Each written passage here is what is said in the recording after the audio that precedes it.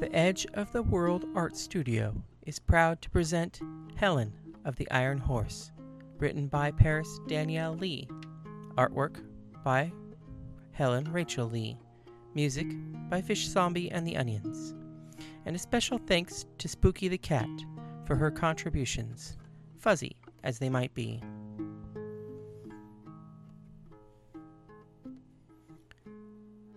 Chapter 7. What Good Girlfriends Do. Hades felt the spell cast. He sat in one of the passenger cars, but he could feel someone praying to him no matter where he was. And these days, so few people prayed to the Lord of the Underworld. Honestly, it surprised him. Helen had performed a ritual. The ash represented the sacrifice of a living thing, in this case, the tree the match was made of. Lots of people used blood, or some sort of animal. So dramatic, thought Hades. Also a bit creepy. The sacrifice could be anything. Why do people think he was going to be more impressed with a chicken or a goat? Seriously gross. He wondered if other gods got the same treatment. Sacrifices marked the people or things that are part of the spell. It connects them. In this case, Paris, the gun, and Helen. Helen had intentionally left the ash on her fingers. The spell was not to bind the gun to Paris, but to bind Paris to Helen. It was an ancient spell of fealty, similar to a knighting ceremony. And the god who follows, that was especially cute, he thought. The subtlety and skill in this, to call him without saying any form of his name. Someone had taught her well. But she must have seen him on the platform. She knew he was here. Little matter. He told her he would be, so it's no surprise. But the problem with ritual magic is that it begs a god's blessing to work. Now, it was up to him to decide if he wanted to give that blessing, or what that blessing would be. What would he do about it? He still owed Helen a favor. Maybe this could be it. He'd think about it. He pulled a box larger than it would seem possible out of his coat pocket. The man across from him on the train watched with rapt attention. Hades opened the box and removed a tiny triangle piece of toast. It had peanut butter on one side, and in the peanut butter, pressed down so that they were stuck, it was covered with pomegranate seeds. "What's that?" asked the man across from Hades. "It's a PB&P sandwich. Best if served open-face. They are my wife's favorite, and she always packs some for me when I travel. Would you like to try some? I have extra." "Yes, that would be kind of you. I do have to warn you, though. If you eat one, you will be bound to the underworld forever." "Is that bad?" "Not for you. You died 15 minutes ago, so there's no point in avoiding it now. Might as well have a sandwich before you go." The dead man took a PB&P wedge from Hades, and Hades showed him to the staircase that led down. The man did not question the existence of a descending staircase on a train. It just didn't seem important anymore. Paris and I sat in what was considered the drawing room section of the train car. There was a chair and a small couch. It was more like the toy model of a couch, built to give the impression that it would seat 3, but it sat more like 1.5. She sat on the couch, and I sat in the chair, across from her. I shared with her what I thought was the best of my book collection. She began to read through A Penny Dreadful, about a wisecracking detective who lived in San Francisco. She read fast, finishing the first adventure. She was halfway through the second when I asked, "Do you like it?" I can't seem to understand why the sheriff argues with the detective all the time. Doesn't the sheriff want the crimes solved?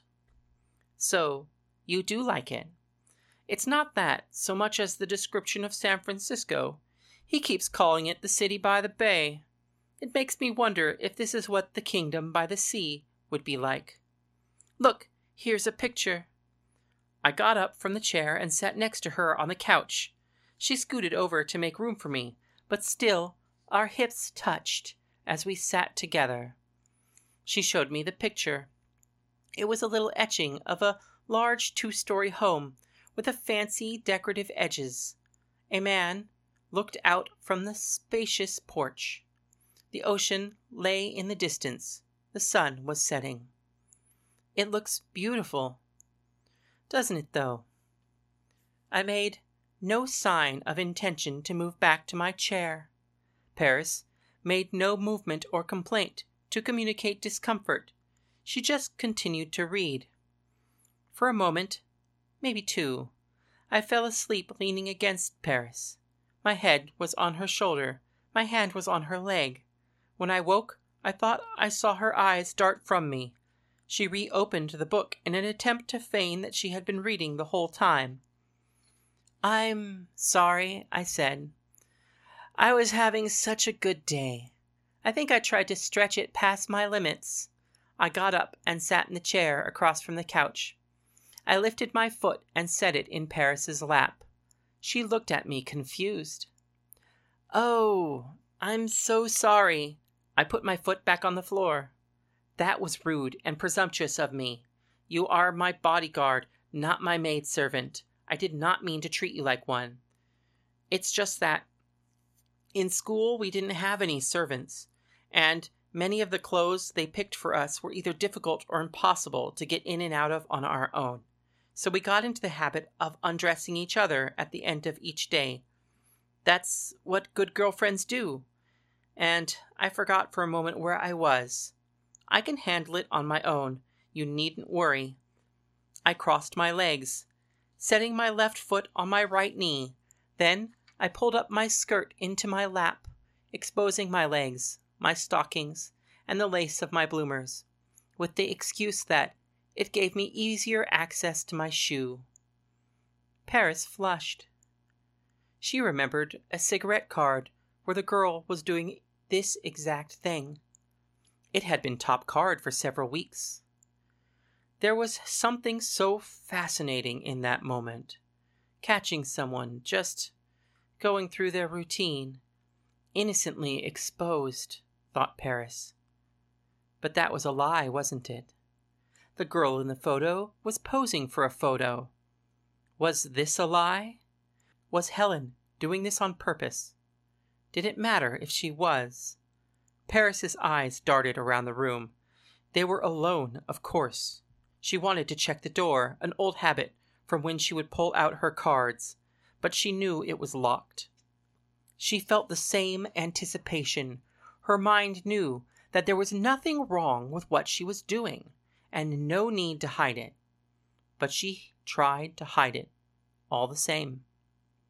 "Would Paris help you undress?" she asked. I hid my smile. She was jealous of herself. "Yes," I said.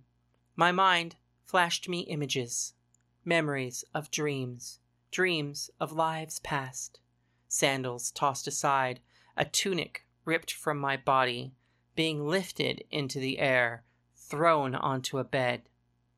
Yes, she would. "I could help," Paris almost whispered. "I'd like that." I smiled at her. She seemed to relax. "What do I do?"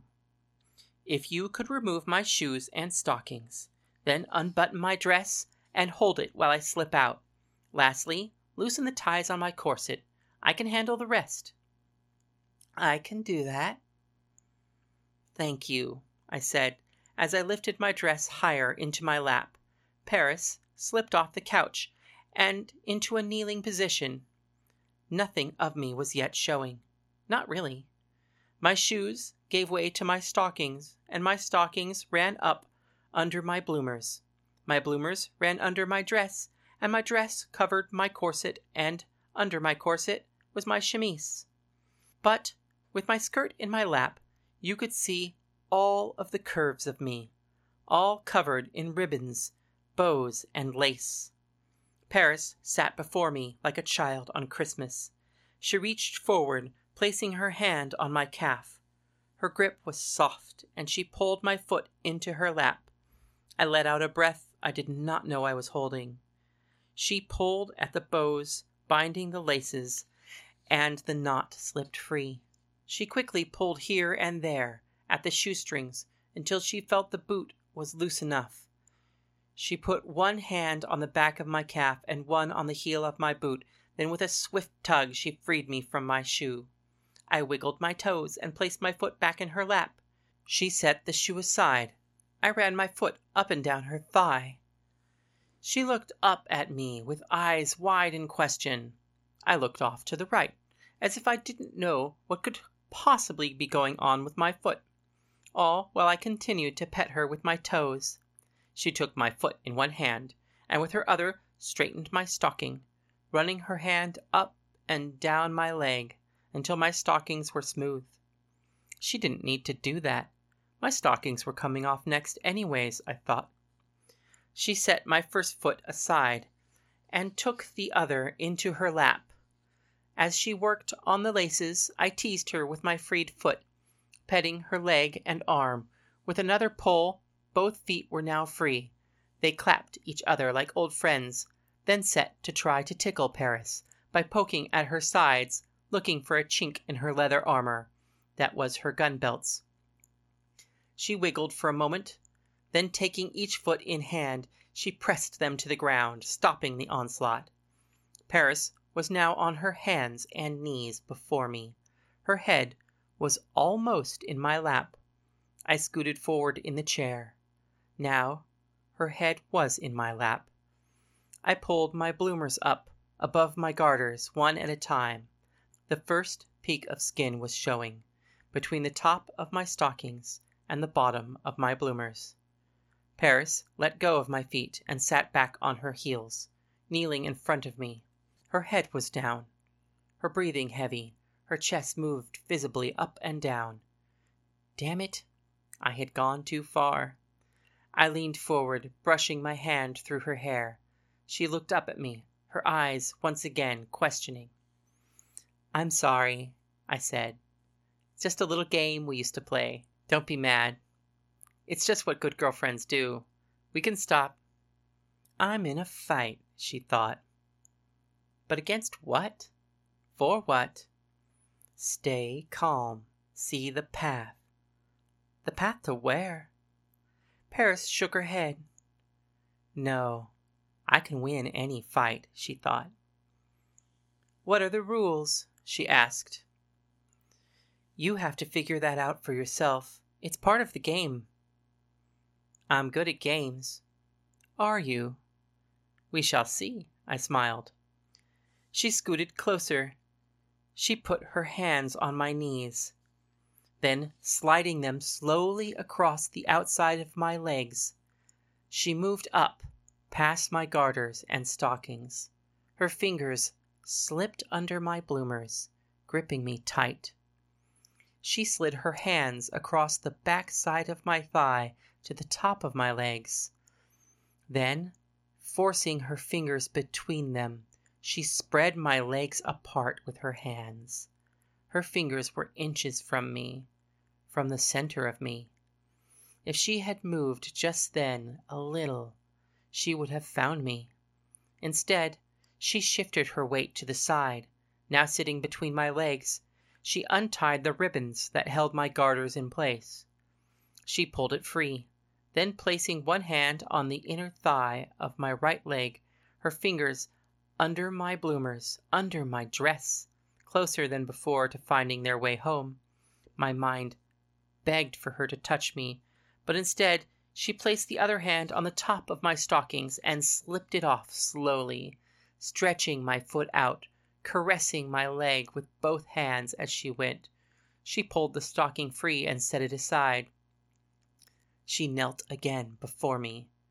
Pressing my legs back together, she pulled them back apart, this time a little wider.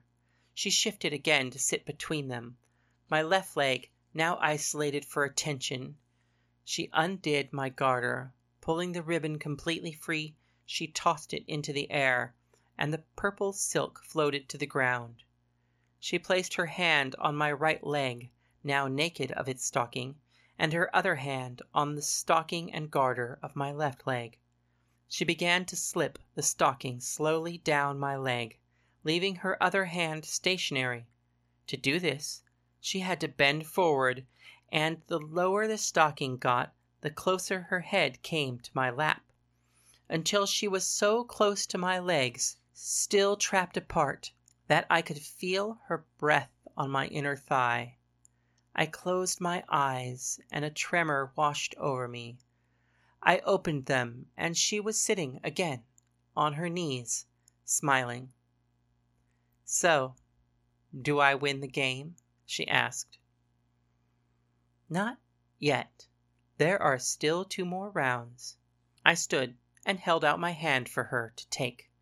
I pulled her up to stand with me. At the last second, I pulled her hard to try to pull her into me, but she shifted back, and it was I who stumbled forward. She caught me and wrapped her arms around me so I wouldn't fall. "Clumsy me," I said. I took her hand from my back and placed it on my left hip. I guided it up, letting her feel the curve of my body, the silk of my dress. I left her hand resting on the underside of my breasts. "That's where the buttons are." Paris looked, and next to her hand was a row of buttons from the top of my hip to the armpit. "There are buttons around my sleeve." I took her hand from my chest and moved it around to the seam of my sleeve. "Lastly, there are buttons on my collar." I lifted my head, and I led her hand down my chin and across my neck and back to my breast, where I let it stay. "I can do that," Paris said. I lifted my arm in the air so she would have access to all the buttons. Paris set to work quickly, freeing button after button up my side and across my arms. I watched her, and when it came to my collar, I stared into her eyes. She moved her hand slowly to my chin. When it came close, I snapped as if to bite it. She quickly withdrew. She tried another tactic. She set her hand on my shoulder away from my mouth, then moved it up to the back of my head. Her fingers tangled in my hair. Then, gripping lightly, she pulled my head back and my chin went up. I couldn't help but moan. I left my chin up, giving her access now to the buttons on my collar. When all the buttons were undone, I held my pose. Her hand came up to clear the lace from around my neck. She traced a line from my ear to my collar, gently with her fingers. Moving aside the delicate fabric, she bent her head forward as if to check if she'd messed my hair. Her breath now on my neck. I felt her lips come close enough to brush the tiny hairs. Then she stepped back. "Thank you," I said. "Now, hold the dress here and here." I put her hands on my shoulders. "I'm going to step out of it. You just hold it up." I ducked down, disappearing into the fabric.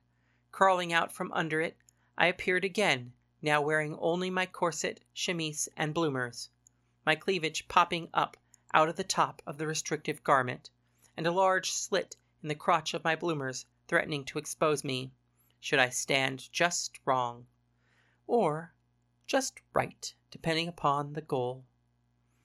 "I will take that." I lifted the dress from her and danced it over to the couch, laying it out as if it were taking a break. I moved the furniture about the train car, swinging my hips more than I needed to, bending down further than necessary, each move promising to expose me, but somehow just falling short of letting Paris see all the way home. Lastly, I reached up to pull down the bed. It was a panel on the wall that came down and made a bed just big enough for one person. I walked back to Paris, slowly, one foot crossing the other as I took each step. Standing before her again, I turned my back to her and lifted my hair, showing her the laces. "Could you loosen my corset?" Paris petted the small hairs on the back of my neck as her hand moved down to the top of my corset. She untied the bow, pulled at the laces until I took a deep breath and let out a small sigh. "That's it. Thank you." I turned to her, one hand holding my corset up. The final round. I'm going to change into my nightgown. To do that, I have to get completely naked. So, turn around." I turned her so that she wasn't facing me. "And no peeking. If you turn back around, you lose the game."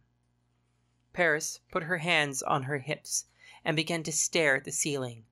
I put my hands on her back and moved down until I was cupping her cheeks. I squished them gently. "That's a good girl." As I removed my corset and bloomers and chemise, I intentionally bumped into Paris with my hips, or steadied myself by holding her shoulders, so she knew I was still there. I dropped what was left of my clothes in front of her. She looked down at them. From behind, I slipped my arms past her waist. Holding her chest with my hands, I pressed my chest up against her back. I stood on my toes and whispered into her ear, "You didn't peek. That's too bad. Sometimes you should do the things you're told not to. They are the most pleasurable. You came so far to see me, and all day I have melted under your gaze. You stood at the line, but you wouldn't cross it. Your lips at my neck, but you didn't kiss me. Your breath on my thigh, and with only a flick of your tongue, you could have known what I tasted like. Your fingers were on the gate, but they did not enter. They could have known how soft I was. You traveled so far, but you won't admit that it's me you came for. It's me you want." I took a deep breath and let it out slowly, warming her neck before I continued. "I can. From the moment I knew who you were, I wanted you. I wanted you to kiss me. I wanted you to lick me. I wanted your fingers to touch me." I held her for a moment silently. Her heart was pounding in my hand. I could hear it. "I wanted you to peek. I wanted you to show me that you would break the rules. Admit that there is nothing innocent about any of this.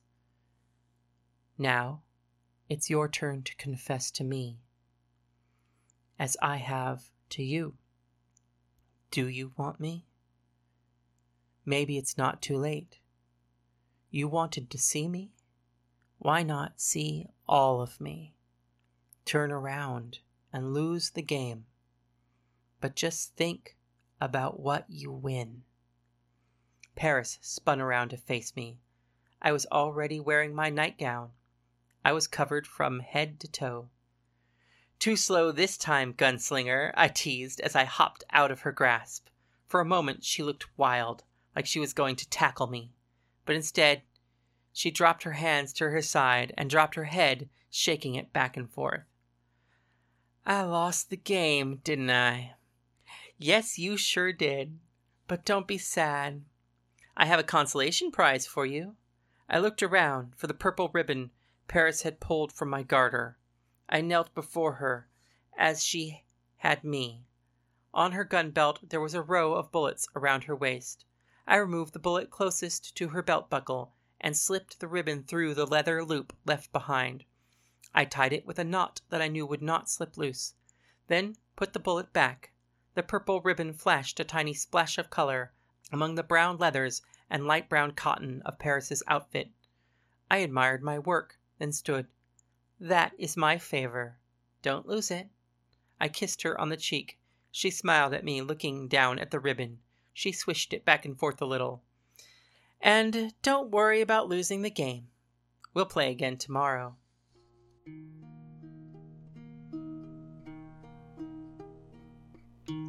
This has been Helen of the Iron Horse, read by Paris Lee. Artwork by me, Helen Lee.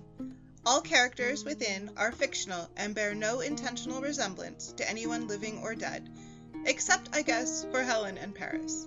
See more of my artwork and Paris's writing at edgeoftheworldart.com. gmail.com. If you would like to comment on the show or ask any question, please email us at helenoftheironhorse@gmail.com. This podcast was made with the love and support of all of our friends at the LA LGBT Center's Trans Lounge. Thank you.